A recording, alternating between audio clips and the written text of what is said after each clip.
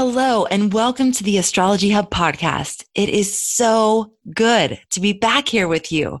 We took a few weeks off from the podcast while we've been welcoming our new friends into the inner circle. And I just would love to say hello to all of you out there. And it's been great. And I'm excited to be back here with you today. For those of you who don't know me, my name's Amanda Poole-Walsh, and I'm the founder of Astrology Hub and the host of this podcast. And today I'm speaking with Robert Ohotto. And I have to say, we recorded this episode before the end of the year, and I haven't stopped thinking about it since. You're going to see why in just a moment. Robert is truly special. He has quite the eclectic and diverse background. He studied everything from mythology to Christian mysticism, Kabbalah, Jungian psychology, tarot, Buddhism, Eastern mystical philosophy, and Western Hermeticism. Robert's pursuit of psychology and noticing its limitations in understanding the human soul led him down the road to astrology that he's still on today. Robert's unique approach to interpretation caught the attention of big media outlets, and his work has been featured everywhere from Oprah Radio to Fortune magazine, Lifetime, and the History Channel. For 3 years, he taught alongside the medical intuitive and spiritual teacher Carolyn Myss, where he sharpened the intuitive skills that were awakening inside of him as he studied. In today's episode, Robert and I are diving into the role intuition plays and looking at people's charts and astrology as a whole, and how astrology changes as consciousness changes. He also shares his insight on the fixed perspective on astrology, where we see it as causative, meaning the planets and stars make things happen in your life, and we're at the mercy of it. He reveals where this thinking comes from and instead invites us to see and experience the co-creative dance between ourselves and the cosmos. This episode is for you if you're interested in things like the awakening of our DNA into a quantum archetypal universe. Pretty cool, right? How to use patterns to change your life, whether or not you choose as a soul to come to planet Earth, and why you were born during this axial astrological shift into Aquarius, and how knowing this helps you keep your spirits up even in the heavier moments. The difference between fate and destiny, and what tools you need to be the alchemist of your own life, and how to turn the lead of your fate into gold. Chiron's role as an archetype and force we're maturing through in the Aquarian age, how we're moving into more of an X factor space where even the gods don't know what you'll do next because the mystical laws of this life are actually changing, and how planets are grids of power that we can connect into, and how to communicate with the planets in a magical way. I mean, seriously? Yes, we cover all of that in this episode, and it is amazing. I hope you enjoy hearing from Robert as much as I love talking to him. With that said, let's give Robert our full attention as he explores these intriguing topics and so much more. Robert, it is so wonderful to have you here on the Astrology Hub podcast. I've heard amazing things about you. You've done incredible things in your career already. So it's just really, really nice to have you here and to be able to share your wisdom with the Astrology Hub community. So thanks for being here. Well, thank you for having me here. It's my pleasure, truly. All right. So you are unique in that you're blending a lot of different disciplines and perspectives into the work that you do. But before we even get there, can we back up and start with how you ever even got into astrology? Yeah, sure. So when I was in college, I had 2 tracks that I was studying. One was psychology, one was French. And I was always interested in trying to understand how we tick, and what makes us up. But as I matured in my collegiate studies, I began to also realize that psychology had this limitation of being the study of behavior and cognition. And I realized that what I was really more interested in was studying the soul, studying why we're here. And when I was a sophomore, another astrologer that I think you guys know of, Benjamin Dykes, he and I were friends from freshman year on. We both went to the same college. And he introduced me first to the tarot. So I spent a summer with him studying the tarot. And then after that, he did my birth chart and I was fascinated. And that led to me getting very interested in astrology. So I'm doing 2 things simultaneously in my collegiate studies. I'm studying, traditional psychological models. And at the same time, I'm starting to pick up this thing called psychological astrology with some of the titans of that, Liz Green, Howard Susportis, Aaron Sullivan, all these other people in that field that were really pioneering this merging of Jungian psychology, depth psychology with astrology. And I began to understand that using astrology was far more effective than a lot of the stuff I was learning, in psychology, which has its use for sure. I mean, I think cognition and behavior and all those models are very, very useful, but they're also very limited. And then my path just began to veer in this really weird way where I would start to just know stuff about people working with charts around friends and just kind of, riffing around, not taking it too seriously, but I began to just get a lot of really deep information. And then I realized as I was doing that, using astrology as a tool, that another thing was starting to happen with me, and that was my intuitive system was starting to come online, and I started to get stuff that you wouldn't necessarily be able to, quote unquote, find in the chart. So, what the chart began to represent to me was this sort of blueprint, this map of why we're here, our cycles of unfolding our potential, but it's just a map. It's not the country. And this other thing that would fill in with the country was my intuitive skills started to really come online. So I began to realize I had this sort of dual thing going on, this expertise forming with astrology, and at the same time, this new thing called intuitive abilities coming online. And they were both sort of informing the other. I would find sometimes I would just get intuitive information about somebody and then look to the chart and see it in the chart right there as well. And as I wrapped up my undergrad, I really had a moment with myself and realized I didn't want to go further into academia with psychology because it's a lot of stats and rats. And I just felt like I was getting to issues in people much faster. So I decided to take this leap and just do intuitive astrological work professionally. I was 24, which just kind of makes me laugh now. So I've been actually studying and working with astrology. I always feel like we're all learning from astrology all the time. It's a living thing. And I've been doing that I was just thinking about this today, 28 years. Wow. Yeah. I'm headed to 50. That's kind of crazy. But so it's something that's always been a passion of mine. And I had also just a natural instinct with it. But I also started to feel that as I began to study it and learn from both the intuitive skill and psychology informed some of this as well.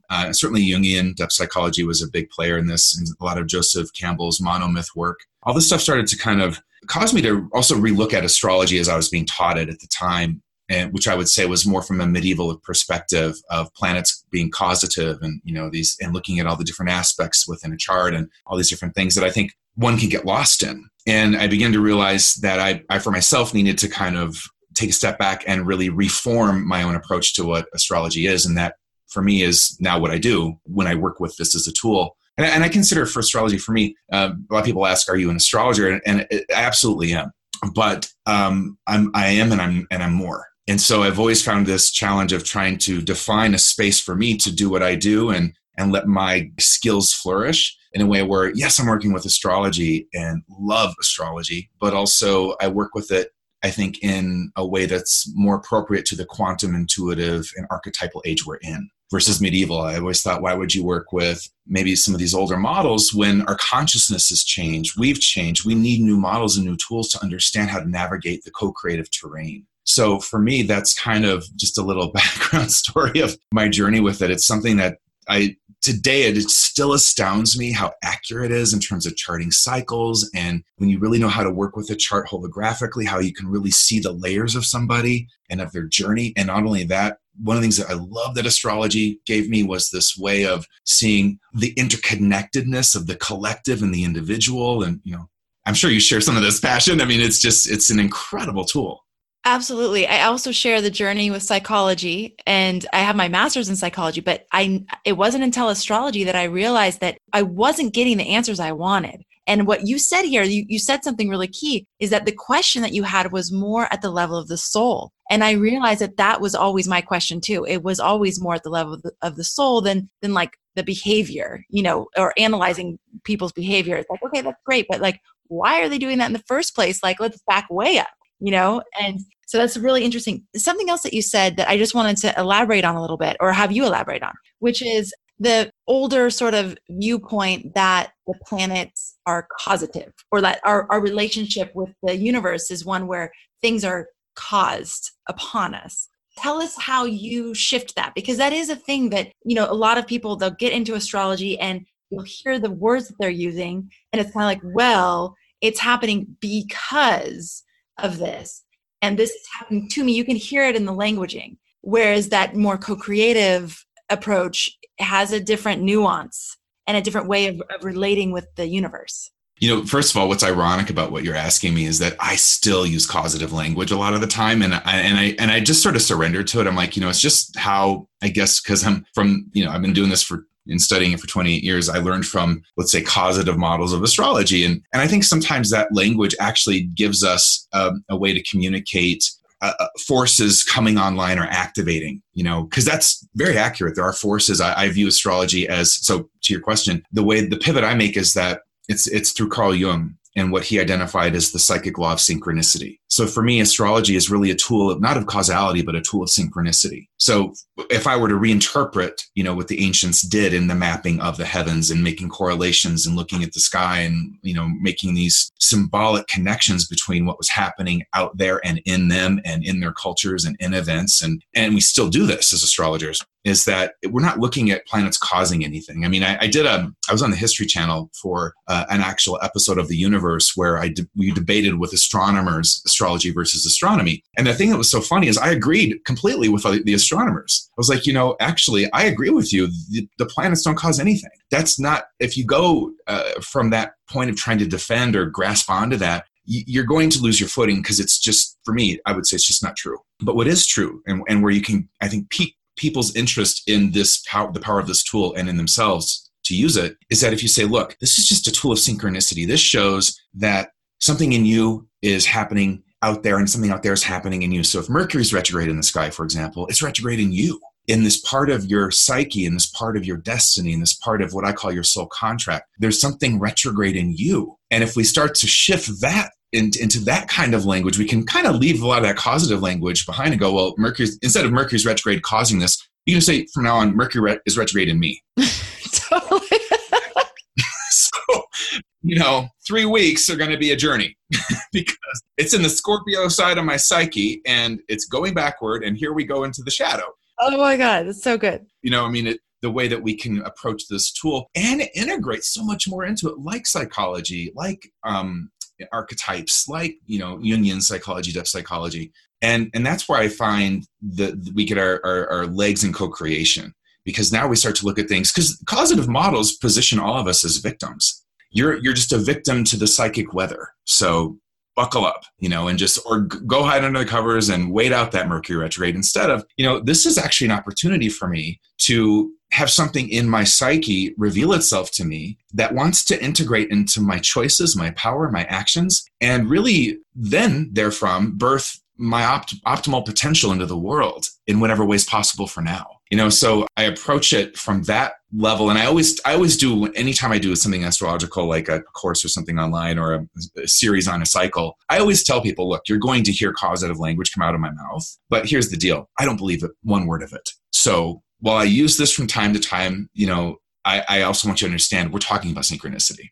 I love that. And something that you said really piqued my interest. Can we go back a little bit? Because you talked about the show on the History Channel about the universe with the astronomers. Can you tell us a little bit more about how that went? And was there room for both perspectives, or was it pitted as a debate, one party's right? Yeah, I'll give you the background scoop on that show. It's very interesting. And it's just what TV is, So the History Channel, I got asked to do it, and I flew out to LA to shoot it. And another astrologer came as well. And we both held the ground for all of us. I'll just say that we both did our job. And I said some really great things, and they ended up on the cutting room floor. But the producer told me in the end, the director of the episode said that the History Channel actually wanted to slant the show toward the astronomers. So a lot of what I said that would have made the astronomers maybe scratch their head and go, well, I don't have a rebuttal for that. I've never even heard of someone using synchronicity, for example, as a way to understand what astrology, the mechanisms of how astrology works. So, it was very interesting that way that the History Channel decided, when they were in the editing room, that they wanted it to be. And the funny thing was I got us, because I have some clients and stuff, and I knew someone at People Magazine. So I got us into, I believe it was People Magazine and also in the New York Post, featuring me, but about the show. And I think they felt bad because I got them all this publicity, and then in the end, it was slanted toward the astronomers. But I still feel like if you watched it with an open mind, I can't remember what episode it is. I'd have to look it up, and someone can probably Google it and watch it. But you would find that there's still a lot of great stuff that would make people pique their interest and make them go, well, I wonder what astrology might really be about. Yeah, but it was a very interesting experience. It is interesting. Whenever we like enter into those realms, I had an interview with the BBC at one point, and it was just like there was so clearly an agenda that like no matter what you said, it just didn't really matter because it was going to get skewed or twisted in some way. So, but I do also see that there's so much more interest, like sincere interest in astrology. And I think those networks would be smart to actually highlight astrology in a positive way, because there's a lot of people out there who want to know more about it, who love it, who have loved it since they were children. I mean, I talk to so many people all the time that are like, we talked earlier about the astrological renaissance. For so many people, even personally in their lives, it's like, I loved this when I was a child. I got solace from the sky. I watched the moon. I felt a connection, and then I lost it. And now I'm coming back to it. You know, there's a love story there. Yeah, I think there's an awakening in our spiritual DNA that we somehow intuitively at the base level know that we are in a co-creative kind of quantum archetypal universe. And we feel ourselves just naturally drawn toward things that speak to that and help us map that territory and help us understand, our place in the universe. And so I think, what better than astrology? We're looking at the interaction of patterns in the solar system as its own living energy pattern. And here we are in this, I look at the Earth as a matrix of energy that has its own, archetypal cycles that were going on well before any of us arrived here. We just sort of fuse our souls into them. And that's what astrology shows you. What'd you fuse into? And what's the timing? And then what is the fate and the destiny in that? So what is the weather and the forces and movements of things that you cannot control at all?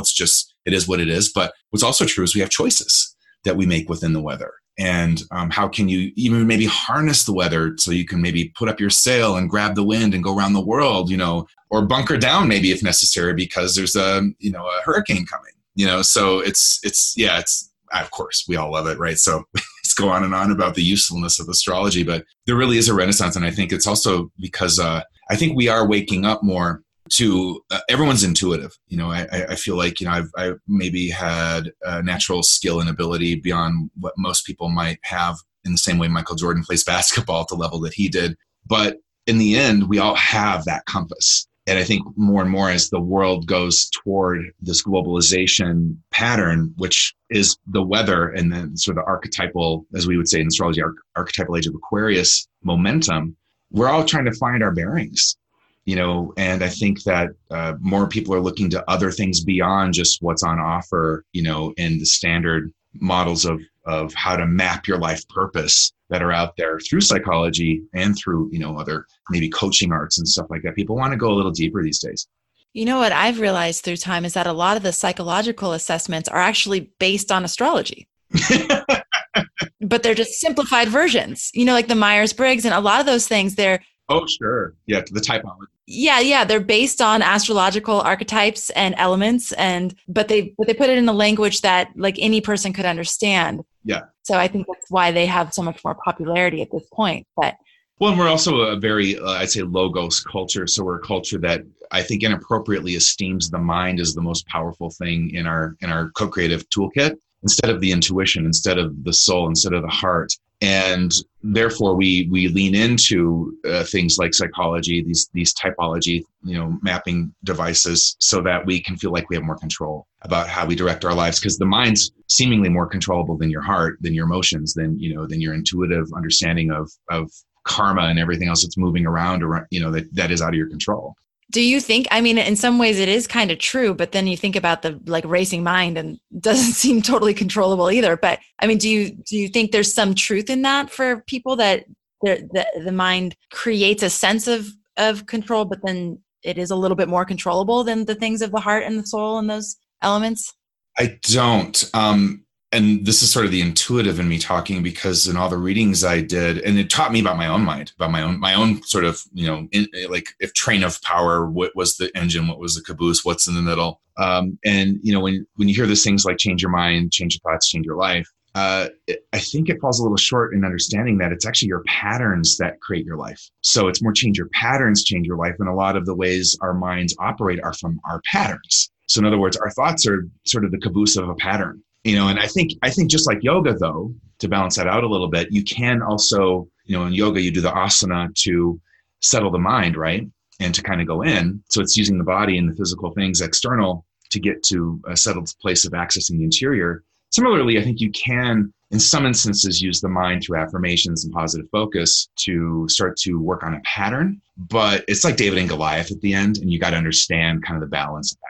Another question. Do you think that we choose, as souls, do you think that we choose our timing for when we fuse with the matrix of the earth? I love that visualization. 100, absolutely. Yes, yes, yes, yes. Okay, so we chose it. And so there's a certain reason why we chose a certain time. So there's a certain reason why everybody listening right now chose this time to be here, fused with the matrix of Mother Earth right now.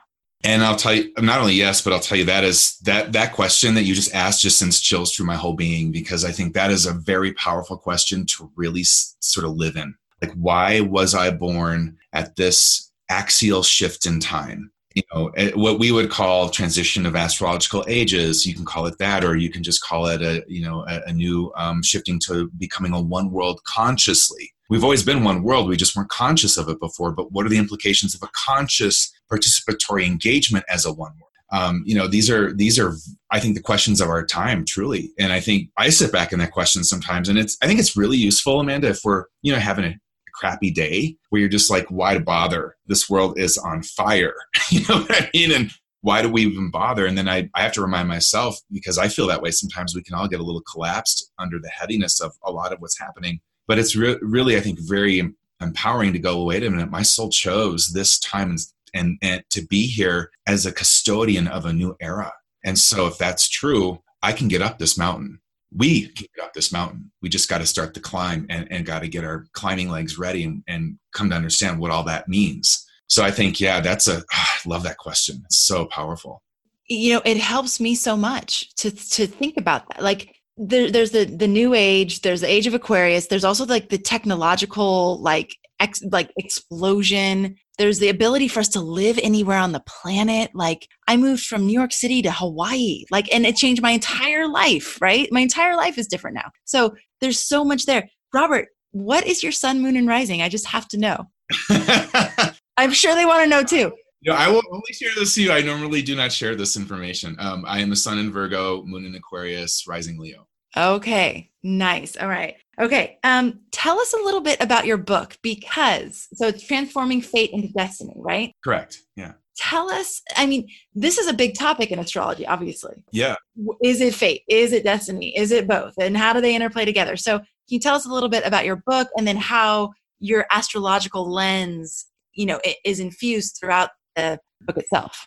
Yeah. I think anyone who begins to dive deep into astrology is diving deep into fate and destiny. And I think it's important to understand them, as I would language it, as two separate forces. So the fate for me, and a lot of what I wrote in that book comes from what astrology taught me about these things, and how I began to, through the tool, understand these forces that your souls agreed to kind of engage and dance between the whole of your life. And I think what is my fate and what is my destiny? Those questions are something you actually live in intuitively the whole of your life. I don't think you ever get it down. But I think there's some things that, speaking of this mental driven culture, that I can point out to people when they start to think about things like what's really popular, like the law of attraction philosophy and all this other stuff, as if it's the only law in the universe. And if you shake it down and you start to look at, wait a minute, there's actually a law called fate. And you might want to get to know that law a little bit, because it's actually a guide. We think of fate as like, these are limits. This is a block. This is, something that was put in my way to thwart my potential. And in fact, it's actually there to generate your potential. So for example, the body you're born into, the culture you're born into, the family you're born into, and let's go to the psychic territory of that, all the patterns of your culture, family, etc., that are like psychic DNA for you. That's your fate. Your soul chose that before you came here. Your ego has to catch up to it as you develop in your human potential in a human ego, as you grow into that. But it's done. None of us can say, well, I really just am going to reverse engineer the choice for my family, pick a new one.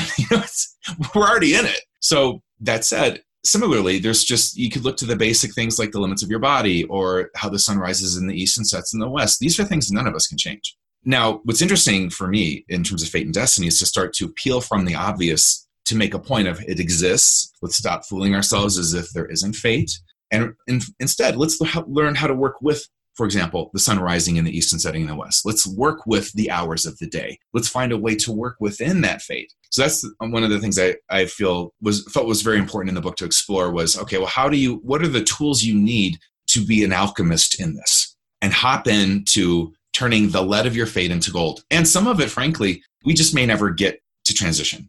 And can that be okay? Can you be okay with the parts of your life that you just are powerless to change? And where can you change things? And then where do you have and this is something, Amanda, that's really got me very excited. And my readings taught me this. And I started to track it maybe midway through my career and got super excited about it with people. So I believe that part of this new and coming age of Aquarius, and I think Chiron is a big bridge to this as an archetype and as a new force that we're maturing through as psycho-spiritual beings in human egos. But I believe that we're moving more toward what I call an X factor space. So yes, you have your fate. There's things you can't change. You got to work with them, understand how to work with it, and explore that and name that territory. And it's an ongoing journey your whole entire life. But there's also this new space where even the gods don't know what you'll do next. Because the more that you become awakened in a multisensory, co-creative, intuitive way to life and understanding the laws of co-creation, the mystical laws of this life, well, now you're in a different playing field of choice and influence. And you can also draw, and I'm going to use some different language here, on what I call different grids of power. So we're in this matrix, right? But there's also energies and powers that fuel it. So when we say a prayer, for example, I view prayer as a technician. I view it as, depending on the type of prayer you say, if you do it, I think in a way that's not to sort of embolden your wounded ego. But if you do a soul prayer, I call it, you're accessing forces greater than your own. So if you pray to, I don't know, Ganesha, or you pray to Jesus, or you pray to one of the Greek gods, you're pulling from an archetypal power grid. You're connecting to this source of power. Or you could use any of the planetary forces. Say, this one's for Jupiter. I need some Saturn up in here. You really do activate that. It does come into your life, and you will see it active and present through synchronicity. I mean, how many times have we all said a prayer, and the next thing we know, like, something happens in our life, and it's like, where'd that come from? So I think in terms of fate and destiny, the destiny is, okay, this is sort of the hand I was dealt. These are the cards. My destiny is how am I going to play those? But there's another new emerging level of destiny that I call the X factor part of destiny, where you start to almost, if you will, I'm cautious using the word transcend because I think you have to first fully engage to alchemize anything. So it's not like you just deny it and move on. But by transcend, I mean you move past its limit through the engagement. And now a whole new plethora of choices open up. I still believe, from what I've seen, that those choices still stay in a certain zone of your soul contract, but it gets very interesting. So interesting. Wow. Yeah. Oh my God. So I have tears in my eyes. So I've been recording podcasts today. This is the second time today that I'm crying, but this is fascinating. And what you're talking about with this X factor and this ability to like transcend previous limitations, but through going through it. Like, I love that distinction. That's really important. It's not like escape it. It's not bypass it. It's like through it, we then have this opportunity. This is, to me, the most beautiful thing about working with astrology is what you just described, is that opportunity to tap into those what do you call them? Archetypal force fields? Like archetypal power grids. Yeah. Power grids. Totally. I mean, and I can see it as you're speaking. It's like, yes, that's exactly what we're doing. That's exactly what we're doing when we look up at the sky and we see Saturn and we enter into a dialogue and we're bringing that. That's real. Yeah. It's well, and anyone who's done it knows it's real, but it's very, very hard to explain to anybody who hasn't done it yet. They're like, what are you doing? You're talking to Saturn? Whoa, you've like really lost it. You need some meds. You need some meds. Exactly. Well, and the former Amanda that lived in New York would have been the one saying you need some meds. So I totally understand. Right. Exactly. That's why I did not go further in psychology. I've been medicated the whole time. I would listen to every single thing and be like, uh-oh, wait, I probably have that. And I probably have that. It's not like a psych student thing that every psych student, like everything you learn about, you're like, I probably have that, or I do have it. Anyway, it's fascinating. I love this perspective, and your book sounds amazing. Where do people get a copy of that if they want that? It's on Amazon. Yeah, I actually did that book. It's actually 10 years old now, which is sort of crazy. Wow.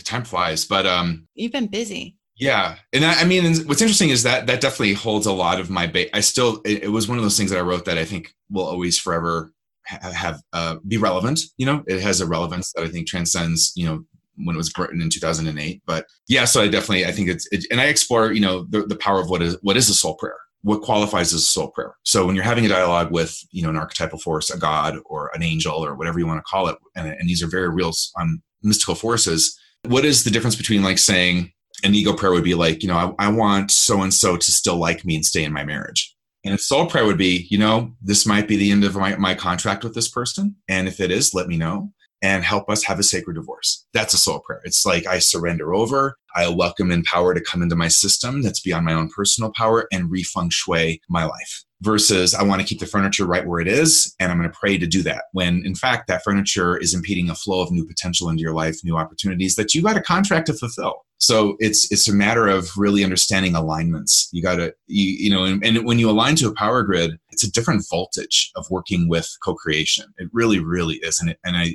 say that very seriously because you are working with forces that will absolutely come into your life and begin to rewire you. And rewire. I mean, so when people do these vision boards, I always think, well, you need to ask yourself what in you needs to change for that thing on your vision board to even come through and manifest in your life. So if you want a loving, awesome, reciprocal relationship, you best get ready to have your wires pinged with where you wouldn't handle that voltage, because that's the first step that has to happen before that can even show up at your door. You wouldn't even let that person in right now. There's so much more in that I think fate and destiny hold in this new emerging era. And for those that are obviously more astrologically grounded, I really tracked a lot of this to the activation of Chiron.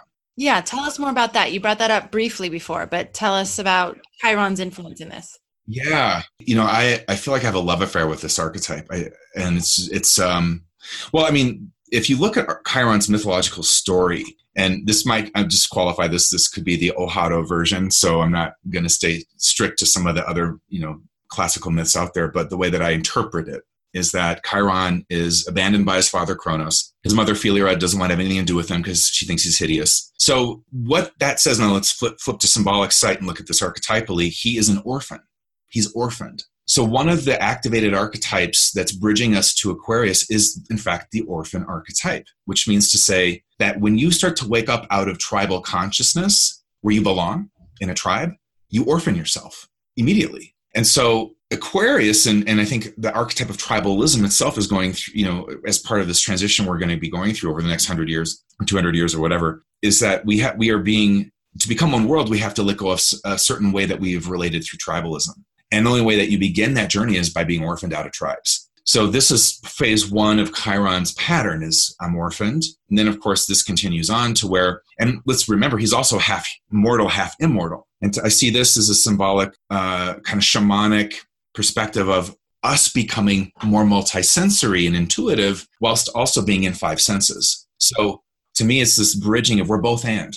And Chiron represents to me a way to live in consciousness that's both and consciousness. It's like I'm both, a very loving person and I can be an asshole. Both are true. Who knew? I can be angry and have lots of compassion. I can be a love rebel. You start to riff around with these things that I think are essential to what? Our healing. And that's what Chiron is. He's a healer. But he comes into healing through an accidental poisoned arrow hitting him from Hercules, right? And I think that's key too, because the accident of that arrow represents how we relate to things happening to us in our mortal lives as victims.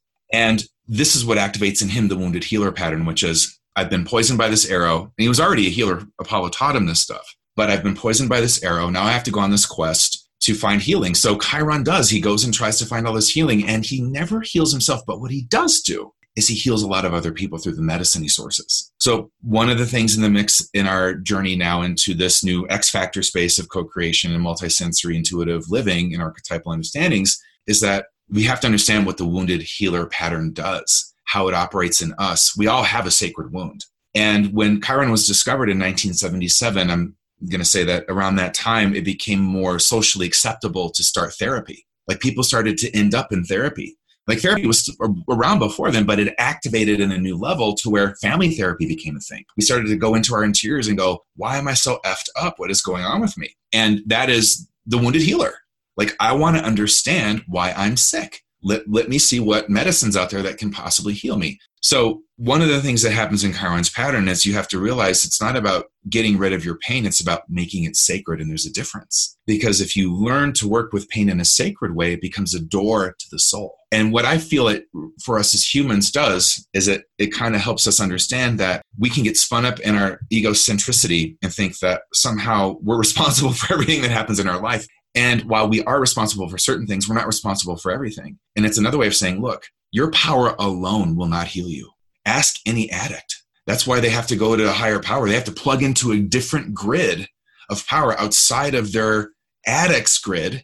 And the mind won't get them out of that. It's the mind that's sick. Addicts have very sick minds. So if we think that the mind's so powerful, no, addicts show us that's not true. That's why they have to say, I surrender to a higher power today for my sobriety, because I'm not doing it with the sick mind. That has no power here. So Chiron comes in and when anything activates in astrology and synchronicity, what it represents for me is a time where the culture and the collective is ready to integrate its force and power. So when Chiron was discovered in 1977, it kicked off this time where we're still in this, we got to integrate the pattern. We got to understand. Whereas before, there was a shaman that held shamanic space and trans-dimensional space for the tribe and healing for the tribe. Now you have to hold it for you. You've got to claim this as your own center and understand this pattern is now a new evolutionary factor in our human psychospiritual development. It's not just for a shaman anymore. And most shamans, if you look at that pattern, because it's part of the Chiron pattern, they were initiated into shamanism through something like Chiron went through. And, they got really sick or wounded on the battlefield, or something happened to them that just almost took them out. And they had what we'd call a near-death experience. They crossed to the other dimension, and then they came back with a conduit open between dimensions. And now they could be that sort of, hotline to heaven and healing for the people in the tribe. And what's happening in us now, and this is part of intuitive development, is we're learning how to, and are under contract to, develop that line of communication between dimensions for ourselves. And so Chiron, for me, positions us in that space. It's part of this whole new X Factor process. And I think the force in our human development that, if it gets enough traction, will allow us to continue to live on this planet. Because if you're in touch with the holographic nature of life and healing and what it takes to heal and your soul, you're not going to go, wreck the environment.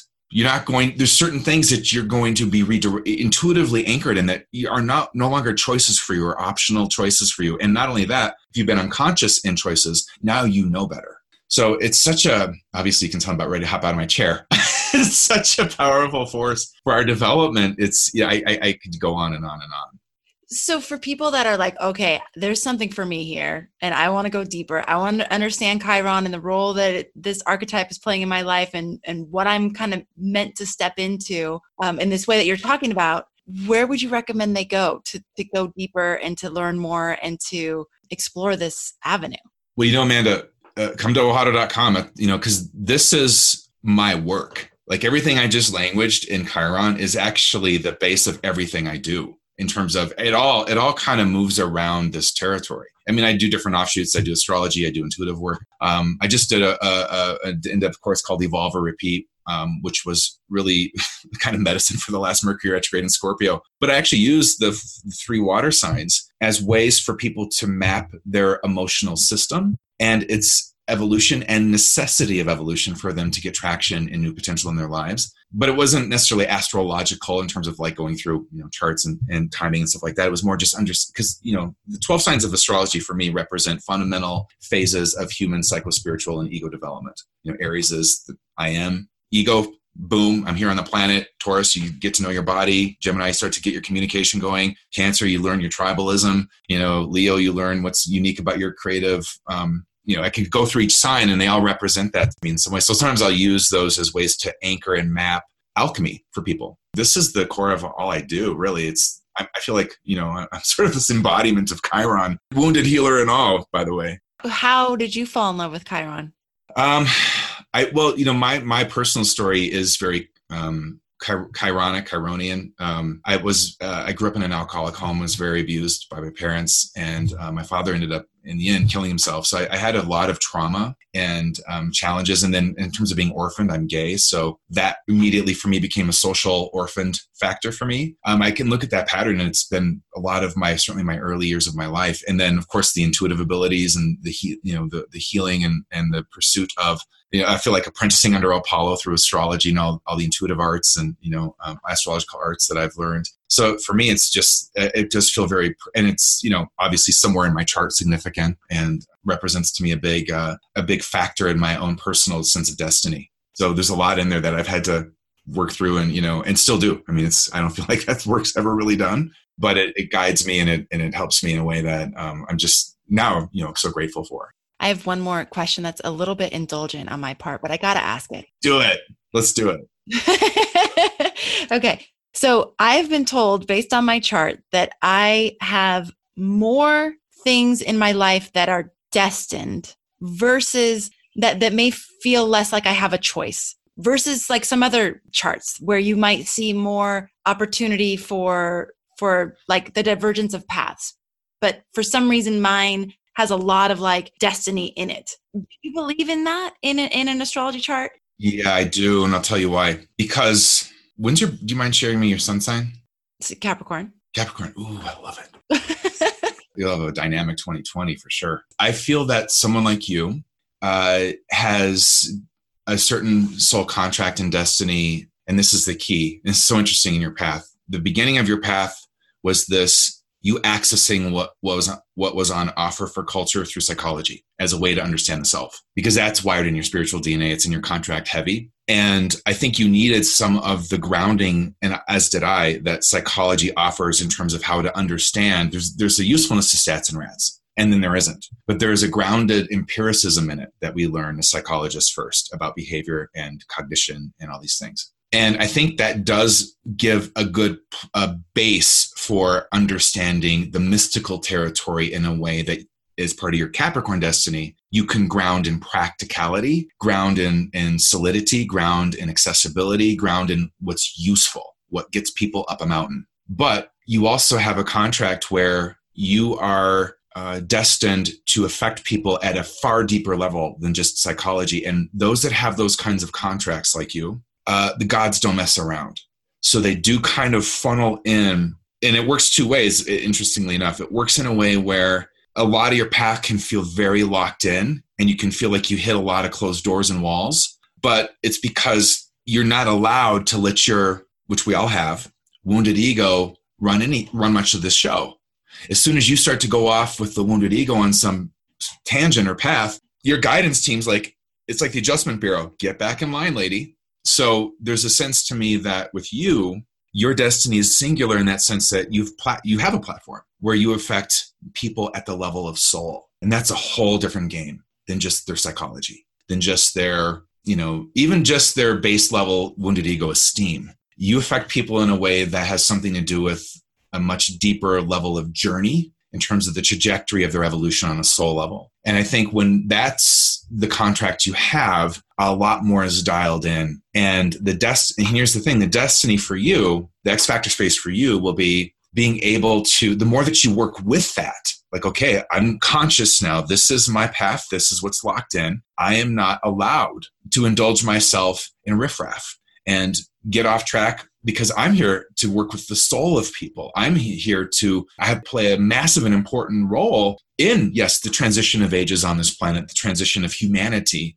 to some new sustainable model of living on the planet. That's a big freaking deal. So this then for me feels like you have, the more that you're guided by the heart, the more that and I love the Capricorn in there. I love that clause in your contract, because I actually feel that's what is needed more than anything right now, is people that come with a mystical heart, but I call it intuitive heart, where you live in the Chironian sort of both and, but you also don't suffer a fool. You don't get into quote unquote woo-woo where it takes you out into fairyland, and we act as if this realm of earth sign, earth, is not of God, is not equally as valuable as the heavenly realms, as the other dimensions. It is all the same value. So start acting like it. All is one, the supreme mystical truth. Start freaking acting like it. And your journey is to teach people that.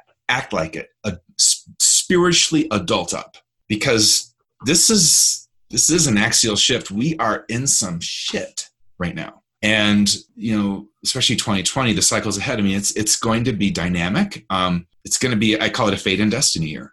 Do we tip karmically into creating more fate, or do we find a way collectively and individually to tip more into creating destiny? So your journey, in terms of languaging it in the way that it's highly destined, is to say that you've got a grace in this life that has a specific goals that your team, your guidance team, the gods, are not going to let you get too off track with. So it works positively in the sense that the other side of this that is awesome, it's all awesome to me, but is that there are doors that will open for you, Amanda, that won't open for anyone but you, and that they're just locked in, and they'll open in spite of your bad patterns, because it is where you are destined to give your gifts and grace to the world. Not because you suddenly got your patterns all in order. It's more, what, you'll always have a certain kind of fate destiny protection. And I don't know if that's necessarily true for everybody, to be honest. It's true for, I think probably a lot of the listeners, but I think it's certainly true for you. Wow. Thank you so much. I literally hold that question in my heart a lot, because I've been told it several times, but it's like, gosh, why? And how is that? Like, how do you see that? Or where are you seeing that? Or, and then most of the times I just don't question it and go, okay, well, that's probably true, because I can feel that it's true, and I'll just go for it. So thank you. Thank you very much. Well, it's like Joseph Campbell said, it's like, when you finally start to pray to the gods that continue to seem to smite you down, when you start to align to them, now they're on your side. Now they have your back, Oh my God. So the book I'm reading right now is The Greatness of Saturn, a Therapeutic Myth. I don't know if you've heard of it. No, I haven't. I'm like, all right, Saturn, I get it. We're going to be buddies for a long time. And Saturn that's a good god to have on your side. Let me tell you, it's funny, as I've gotten older, I love Saturn now. My innate Aquarian self has adapted to the limits of Saturn, but in a really, really wonderful way. It's one of my favorite planets, actually. And anything that's ever happened, doors in my life that have opened, it's always been a Saturn sort of cycle that's always really kind of opened those doors, interestingly enough. Not a Jupiter one, not a Uranus one, or it was always Saturn that kind of opened the door. And I started to notice that probably around my Saturn return. Wow. Well, that's going to make a lot of people feel good with all this Saturn action in 2020, right? Yeah. Saturn, what I love about Saturn is that it's not a god that would ever cheat you. You get what you earn. It's not a god like that. So when you work with its archetypal force and energy, you can rest assured that what you effort will be rewarded in a karmic sort of balance, but you do have to earn it, and I don't know. I think as I've gotten older, I've appreciated more the earning it part of it, versus, and I've had some exceptional doors open for me. But at the same time, that happened, I had nothing to do with it. I got to tell you, just like you'll have doors that you really have to stand back and go, this is just what was in my contract. I have nothing to do with this. It's sometimes funny. Yeah. Right? It's like, really? Yeah. It's pretty phenomenal. But yeah, I think that's going to be a big part of and wow, now I'd love to look at your chart. I'm curious about your year. I've been in this whole space this last week of looking at all the cycles for 2020. So, well, I'll tell you after we're done recording. And if you feel compelled, you're more than welcome to look. Robert, it has been a sheer delight to share this space with you today. Thank you so much for being with us. Thank you so much for having me. We could just keep talking, I can tell. Seriously. I want to interview you next time. Awesome. I'm totally down. Where do you live? I live in Boulder, Colorado. Boulder. Okay. I love Boulder. Yeah. Yeah. Awesome. Okay. Well, it's been wonderful. Thank you so much. And I hope we get to hear more from you. And for all of our listeners out there who are like, yes, I want to learn more from Robert, just go to Ohotto, OHOTTO.com and check out Robert's work. Thank you so much. You're awesome. Thank you. Thank you so much. All right. Take care. Thank you so much for listening today. Before I tell you about next week's episode, I just want to remind you about the workshop we're featuring during the month of February on the astrology of relationships with master astrologer Rick Levine. If you've ever wanted to know how to look at your chart and the chart of someone you love to get insights into your compatibility, communication styles, how you can better support and uplift them on their path, and why you might run into blocks, this 7-hour workshop is for you. You can do it at your own pace and add the videos, audios, transcripts, slide deck, and cheat sheets to your astrology library today. This course is designed more for advanced beginners, intermediate students, and advanced students. So if you're brand new to astrology and just learning about charts and all the different terminology in astrology, this one might be too much for you. But if you've been studying astrology for a little bit, if you're getting more comfortable with your own chart, and or if you're an intermediate or advanced student, then this is an amazing workshop for you. You can do this during the month of February with a $20 discount off the regular retail price. So just go to astrologyhub.com/relationships and enter in the discount code AHLOVE in all caps, AHLOVE, to save $20 on this workshop. Inner Circle members, you also have your own special pricing that you can find in your email inbox. So check it out. In next week's episode, we're bringing back the very popular vibrational astrologer, David Cochran, for his second interview on the Astrology Hub podcast. And just in time for Valentine's Day, he'll be revealing his many layers of wisdom on astrology and love, connection, romance, and soulmates, and why we're both so drawn to and challenged by the people we love in our lives. I can't wait to connect with you again next week. In the meantime, thank you so much for being a part of our community, for tuning into this show today, and as always, for making astrology a part of your life. I'll catch you on the next episode. This Valentine's month, we're offering a special on one of our most popular online workshops, The Astrology of Relationships, led by Master Astrologer Rick Levine. In this 7-hour intensive workshop, you'll explore how astrology can improve your relationships. You'll learn synastry and composite techniques, and you'll watch how Rick masterfully interprets students' charts so you can learn from his approach and put it all into practice with your own chart and the charts of those you love. If you're curious about the astrology and the psychology of relationships, or if you're struggling with relationships, whether they be your friendships, romantic partners, parents, children, and siblings, or those you encounter through your work, Rick will help you understand your compatibility and how you can more consciously navigate the challenges you're experiencing and elevate your experience in partnership. Broken down into 4 manageable lessons, each recording will allow you to go at your own pace, no matter your learning style, with high-quality video, audio, written transcripts, cheat sheets, chart demonstrations, and Rick slide decks to add to your astrological library. So if you're ready to dive deeper into the astrology of relationships, don't miss this opportunity to enrich your understanding of how you and your loved ones orbit each other's lives in this cosmic dance. This workshop is normally $147, but you can save $20 when you buy during the month of February 2020. Just go to astrologyhub.com/relationships to learn more and add this workshop to your astrology learning library today. Make sure you enter your discount code ILOVEAH in all caps to get your $20 off. IC members, you can save even more on this course this month. Just check your inbox for details. Again, that's astrologyhub.com/relationships with discount code ILOVEAH in all caps to save $20 on this workshop today. The link is in the show notes. Go on over there and check it out.